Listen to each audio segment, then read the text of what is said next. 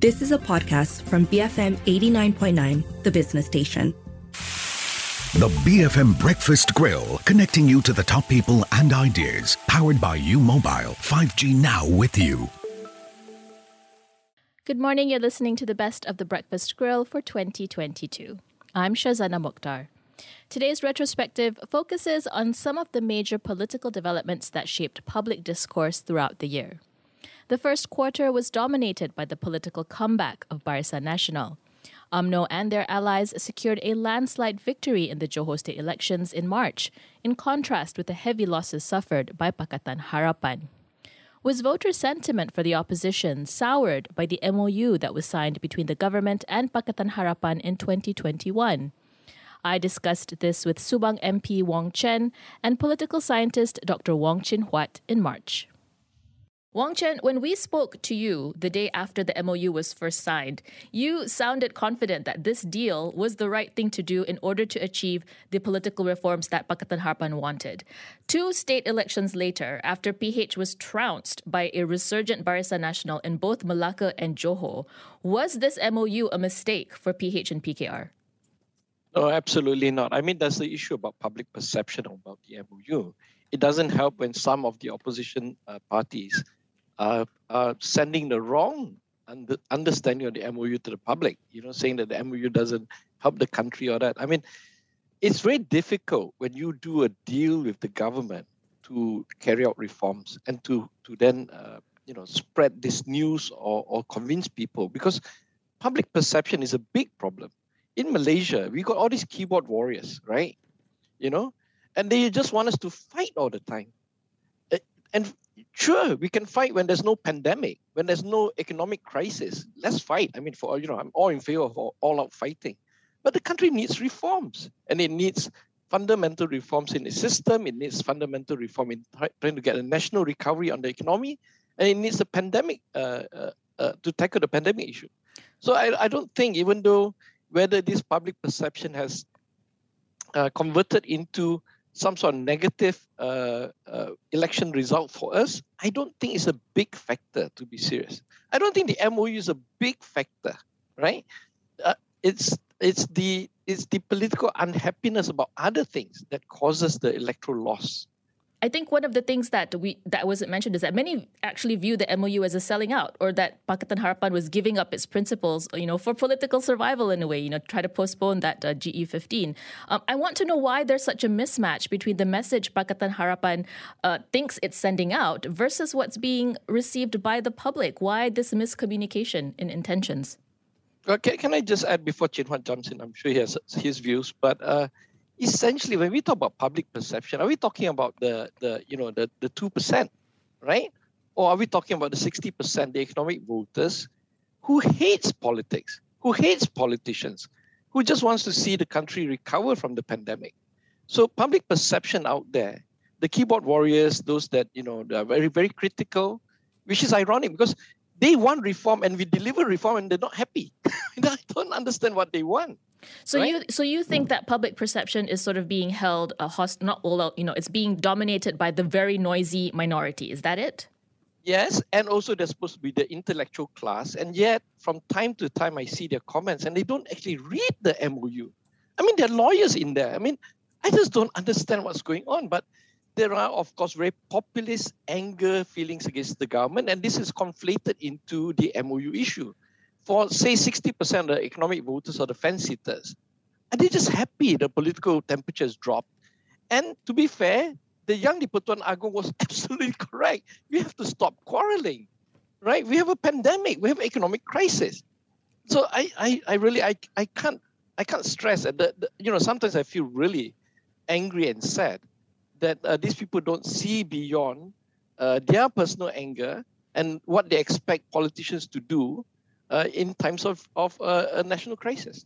The discontent against this MOU is not actually just limited to these keyboard warriors and so on, but also some PH leaders. The reason being is they are used to a particular type of politics that is all about good versus evil. So when you talk about MOU, you transform politics from warlike ugliness into spotlight decency. You can compete, but you don't have to win all and you don't have to lose all. And many opposition leaders and supporters cannot see themselves in this new paradigm. They feel themselves are lost when you talk about policy competition.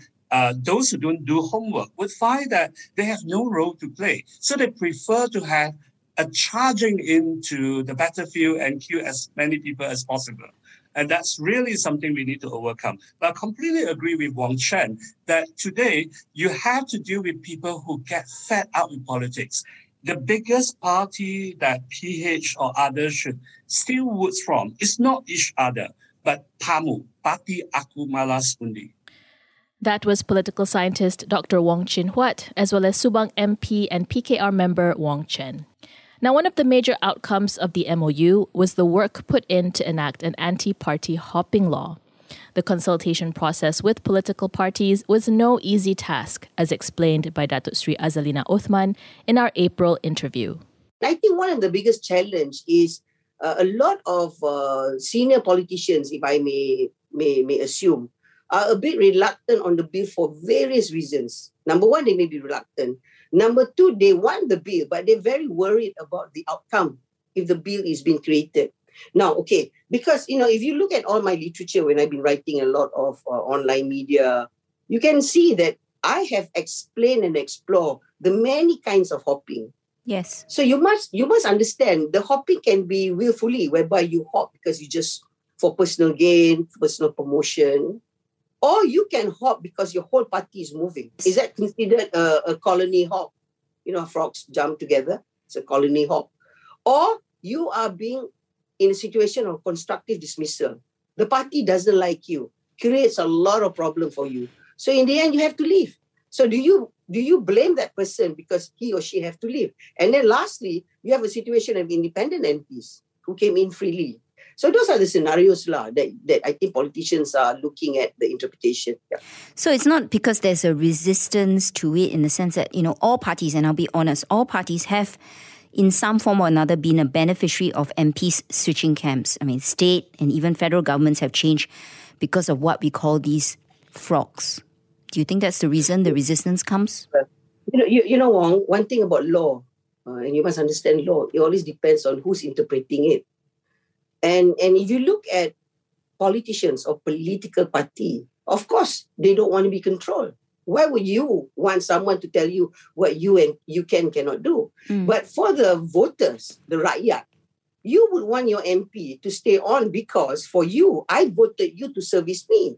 Suddenly, after you win and all the hard work, canvassing for vote, all the volunteers on the ground, posters going up here, there, and everywhere, and you decide to walk away. I'm like, at the end of the day, my emphasization here is about the voters, the betrayal of the voters. That's it. That was Datuk Sri Azalina Othman, who spoke to Wong Xiaoning in April. The anti-party hopping law was finally passed in July and came into force on October 5th. On the 23rd of August, Datuk Sri Najib Razak became the first former Prime Minister to be imprisoned for corruption charges. The federal court upheld his conviction and sentence in the long-running SRC international trial. The day after the decision, Wong Xiaoning reflected on the outcome of the court case with business commentator P. Gunasegaram and criminal lawyer Goh Chia Yee.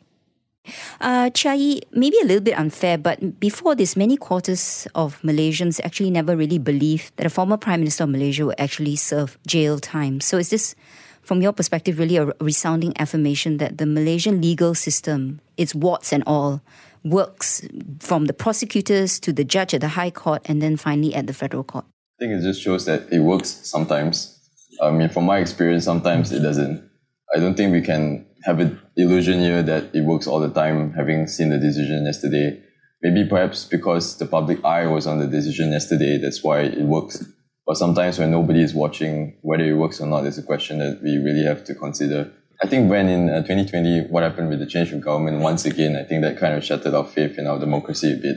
2018 restored it, but seeing now that their votes did matter in some sense because of those votes, we managed to get a panel of judges, which we would think is one of the strongest that we have in history. And this panel of judges has resulted in conviction of a person which many feel really has committed the offense which he has been charged with. So I think definitely the faith in judiciary has been restored yesterday. And I think we need to continue this because the system only works with us believing in it. Laws only work because we believe it governs us. And the moment we stop believing in it, that's when everything crumbles. So I think it's a good thing for the decision yesterday. It really affirmed what the public felt. And I think that this should be kept going forward. Yeah, if I may add, I think if you look at a case, it has many elements to it. The first part of it is investigation. And then after that is the prosecution by the Attorney General itself. So and then finally, when it is brought up to the courts, then you have a decision on whether the person is guilty or not. So several processes have got to be done for this to come up to the public. So it is important that we also have independence of investigation and independence of prosecution. If not, the justice system will still fail even if you have a truly fair and independent judiciary. There are three parts of the system which have to be independent at the same time, and that's what we should be working towards. But at the same time, Guna, what's the main message here? I mean, when we think about it, do we have a political system, an executive branch that actually allowed corruption of this level to happen? I mean, how do we get to this point in history? I think basically it was simply a lack of checks and balances. You have a system where the MACC chief is appointed basically by the PM and can be removed at the discretion of the PM, as Najib famously did with the last. And the same applies to the Attorney General. And the Attorney General has got sole discretion to prosecute or not to prosecute under the Constitution. And so it is vital that the Attorney General be independent. Otherwise, the process of bringing people to the courts will be scuttled. So those are the things that we have to consider in the effort to make changes now. So at the end of it, how do you change all of this? Basically, it's changing the government. So be careful who you vote for, I suppose, is the lesson. If you know that somebody is corrupt, don't vote for the person. So vote in the people who can make the changes which are necessary to make the country progress, including eliminating corruption. That was P. Gunasekaram, author of the book 1MDB, The Scandal That Brought Down a Government, and criminal lawyer Goh Chia Yee. Coming up next on The Best of the Breakfast Grill, famous last words of politicians before GE15. Stay tuned, BFM 89.9. You are listening to The Breakfast Grill, brought to you by U Mobile. 5G now with you. BFM 89.9, I'm Shazana Mokhtar, and this is The Best of the Breakfast Grill 2022, where we're looking back on major political developments of the year. The decision by then Prime Minister Datuk Sri Ismail Sabri to hold GE15 on November 19th was an unpopular one, given the fears of monsoon flooding. Syed Saddiq, founder and president of the Malaysian United Democratic Alliance, or MUDA, summarised the public outrage that was felt shortly before the dissolution of Parliament. Now, the drumbeats for GE15 are the loudest that it's been. We've seen a lot of signals from this week. We're bracing for the dissolution of Parliament. What's the timeline that you're currently working with in terms of preparing for the elections? So initially, we thought that the leaders in Putrajaya would at least have a stomach to not dissolve and call for elections in the midst of floods. But after looking what has happened in the last week, I think most likely they're very keen to have elections during flooding season. So we must expect an election in the next week or two. And to me, this is truly terrifying, right? It's like these leaders didn't even realize what happened last year. More than 50 people lost their lives, more than 50,000 houses affected.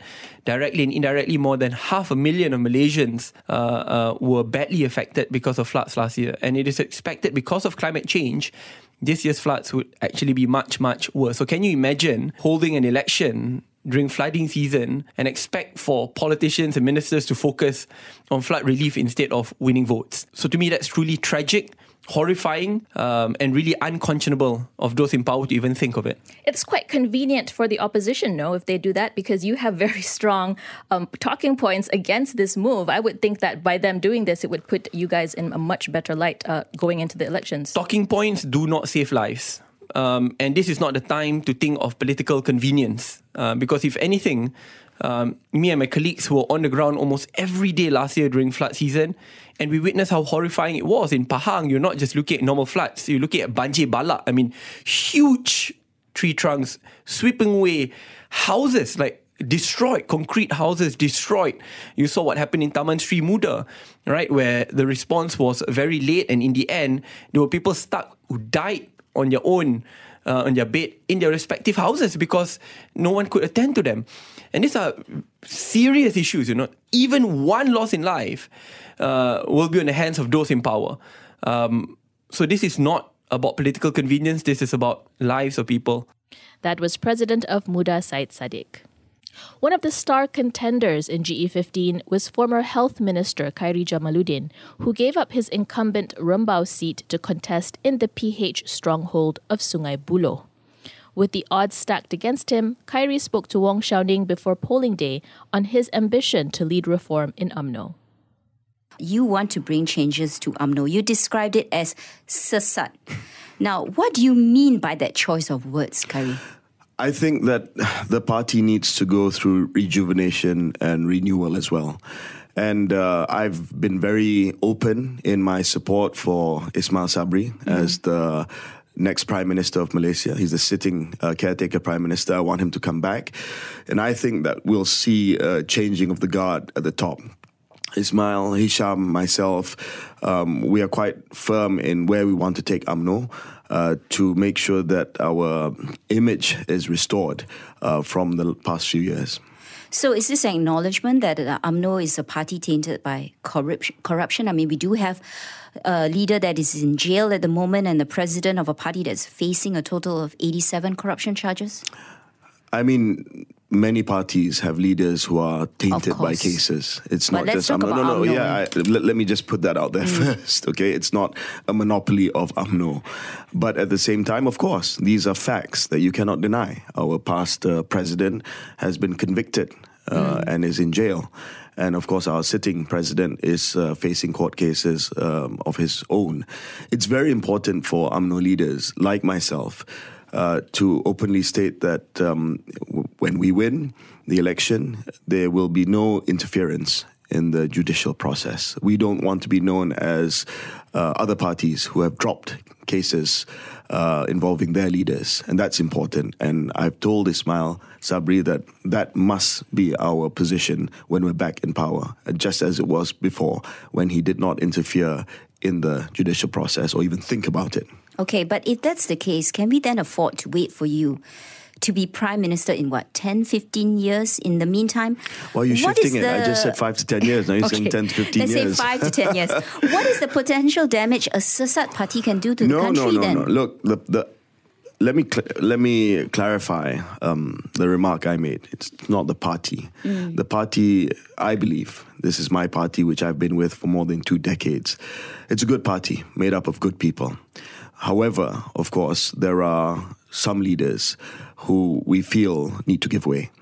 And I believe that this will happen in the next couple of years. We're not even talking about 5 to 10 years. We know that there will be a party election right after the general election. Right. And that's where you have these new crop of leaders, not just myself, but the likes of Sharil Hamdan, Khairul Azwan, all these new candidates who are coming through. I want to see them winning places in their divisions. I want to see them replacing some of these entrenched leaders, older leaders, to show that UMNO is changing. So this is not going to be a 5-10 year project. It's going to happen right after the election. And I've told Ismail Sabri, I said, we want you to be Prime Minister, and then we want you to lead the party. So does this mean that Ismail Sabri is going to run for president of If he UMNO? becomes Prime Minister, when he becomes Prime Minister, after this weekend, he must lead the party. Okay. There must not be a dichotomy anymore between the president of the party and the leader of the government. And it's very clear that he is the Prime Minister candidate for us. But what happens if he loses? Then this reform agenda of yours within UMNO, will it come to a full stop? What happens if anyone loses? Yeah. That's hypothetical. That we'll cross that bridge when we get to it. But look, even if we suffer electoral setbacks, the goal of reform, rejuvenation, and the change of guard, that must continue. And that realization is there in the party, yeah. But I wonder whether this is just a clever tactic of yours, Khairi. Strategy to overcome the fact that Harapan has one clear message, this GE15. And that is, they have been saying that a vote for BN is a vote for Zahid. And by you saying that you want to be Prime Minister and you're a reformist is a clever message to counter this. It's not a message, Shao Ning. I want to be the Prime Minister of this country. And I think that at the right time, I can step up and become the Prime Minister of this country. So it's not just rhetoric for the voters of Sungai Buloh, which is Pakatan Harapan stronghold. Zahid is not contesting in Sungai Buloh. I'm contesting in Sungai Buloh. And as much as my opponent is also saying one vote for him is one vote for Anwar, this has got nothing to do with Sungai Buloh. Sungai Buloh is about KJ running in Sungai Buloh, and I want to bring the changes to Sungai Buloh. Zahid's not running, and Ismail Sabri is our Prime Minister candidate. And one day, I want to be the Prime Minister candidate from Sungai Buloh, not so far down the future. That was former Health Minister Khairi Jamaluddin. The final outcome of GE15 was in limbo for days before Datuk Sri Anwar Ibrahim was sworn in as the 10th Prime Minister, and a unity government comprising Pakatan Harapan, Barisan Nasional, Gabungan Parti Sarawak and Gabungan Rakyat Sabah was formed. On the other side of the aisle is Perikatan Nasional, who won 74 seats and initially seemed likely to form a government with GPS and GRS in the aftermath of the elections. However, public uproar over racial and religious rhetoric on social media by PN supporters spooked East Malaysian parties into a U-turn. Bersatu Youth Chief and MP for Machang, Wan Ahmad Faizal, rebutted allegations that the coalition would not represent the rights of multiracial Malaysians. When it comes to economic development, preserve their identity, tradition, religion, everyone have their place in Malaysia. Everyone has their place in Malaysia. So I don't see we from Perikatan Nasional violated that. You can check our constitution. Okay. So you would say that PN is a coalition that represents all Malaysians, 100%. We would love to get more supports from non-Malay and non-Muslim political base. I think that's our major aim for the next 5 years, to prove to all Malaysians that we are not far right. Okay, but then I'm confused because, what you say about these racial, religious rhetoric that isn't, of course, new to general elections, but was amplified via social media. We did see, a lot of TikTok videos that warned of repeat of May 13 invoking unnecessary fear. Do you vehemently oppose such social media posts? Oh yeah, of course. As a former Deputy Minister of National Unity, I abhor that. Okay, so if you find, or it is found that any PN supporters are behind this fear-mongering and also illegal posts, would you definitely put your foot down and say this is against what PN stands for? We took an immediate and decisive action against any campaigner during the election who made such vulgar remarks on among Muslims. For example, there was a ustaz in Kedah who said that whoever did not vote for PN, they are bound for hell. So we removed him from the party. Okay. But at the same time, right, PAS, major coalition partner to PN, hasn't always seemed to sing that same tune. In August this year, PAS President Tan Sri Hadi Awang stated that non-Muslims and non-Bumiputras were at the root of corruption, and then accused DAP of promoting Islamophobia and preventing PAS from being in power. And throughout all these accusations, PAS has been quiet. Why? Well, I think they made that remark based on a certain academic study. I think that's a very broad generalization, right? And I personally disagree with that kind of generalization. So I want to know, why doesn't Bersatu say anything when PAS leader makes these statements, which are inflammatory and also not true? We did discuss in the meetings, of course, and of course, Bersatu being one of the components in Perikatan Nasional, we tried our best to moderate things, so that at least the people out there know that in Perikatan Nasional, we are all for building a multiracial nation. Despite statements like this coming from PAS? Yeah, we corrected them in the meeting. But not publicly?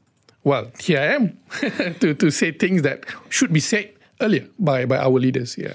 That was Bersatu Youth Chief and MP for Machang, Wan Ahmad Faizal, speaking to Wong Shao Ning earlier this month. That brings us to the end of today's retrospective on Malaysian politics in 2022. You can listen to all the conversations featured today via podcast on the BFM app or on our website, bfm.my. This has been the best of The Breakfast Grill, BFM 89.9.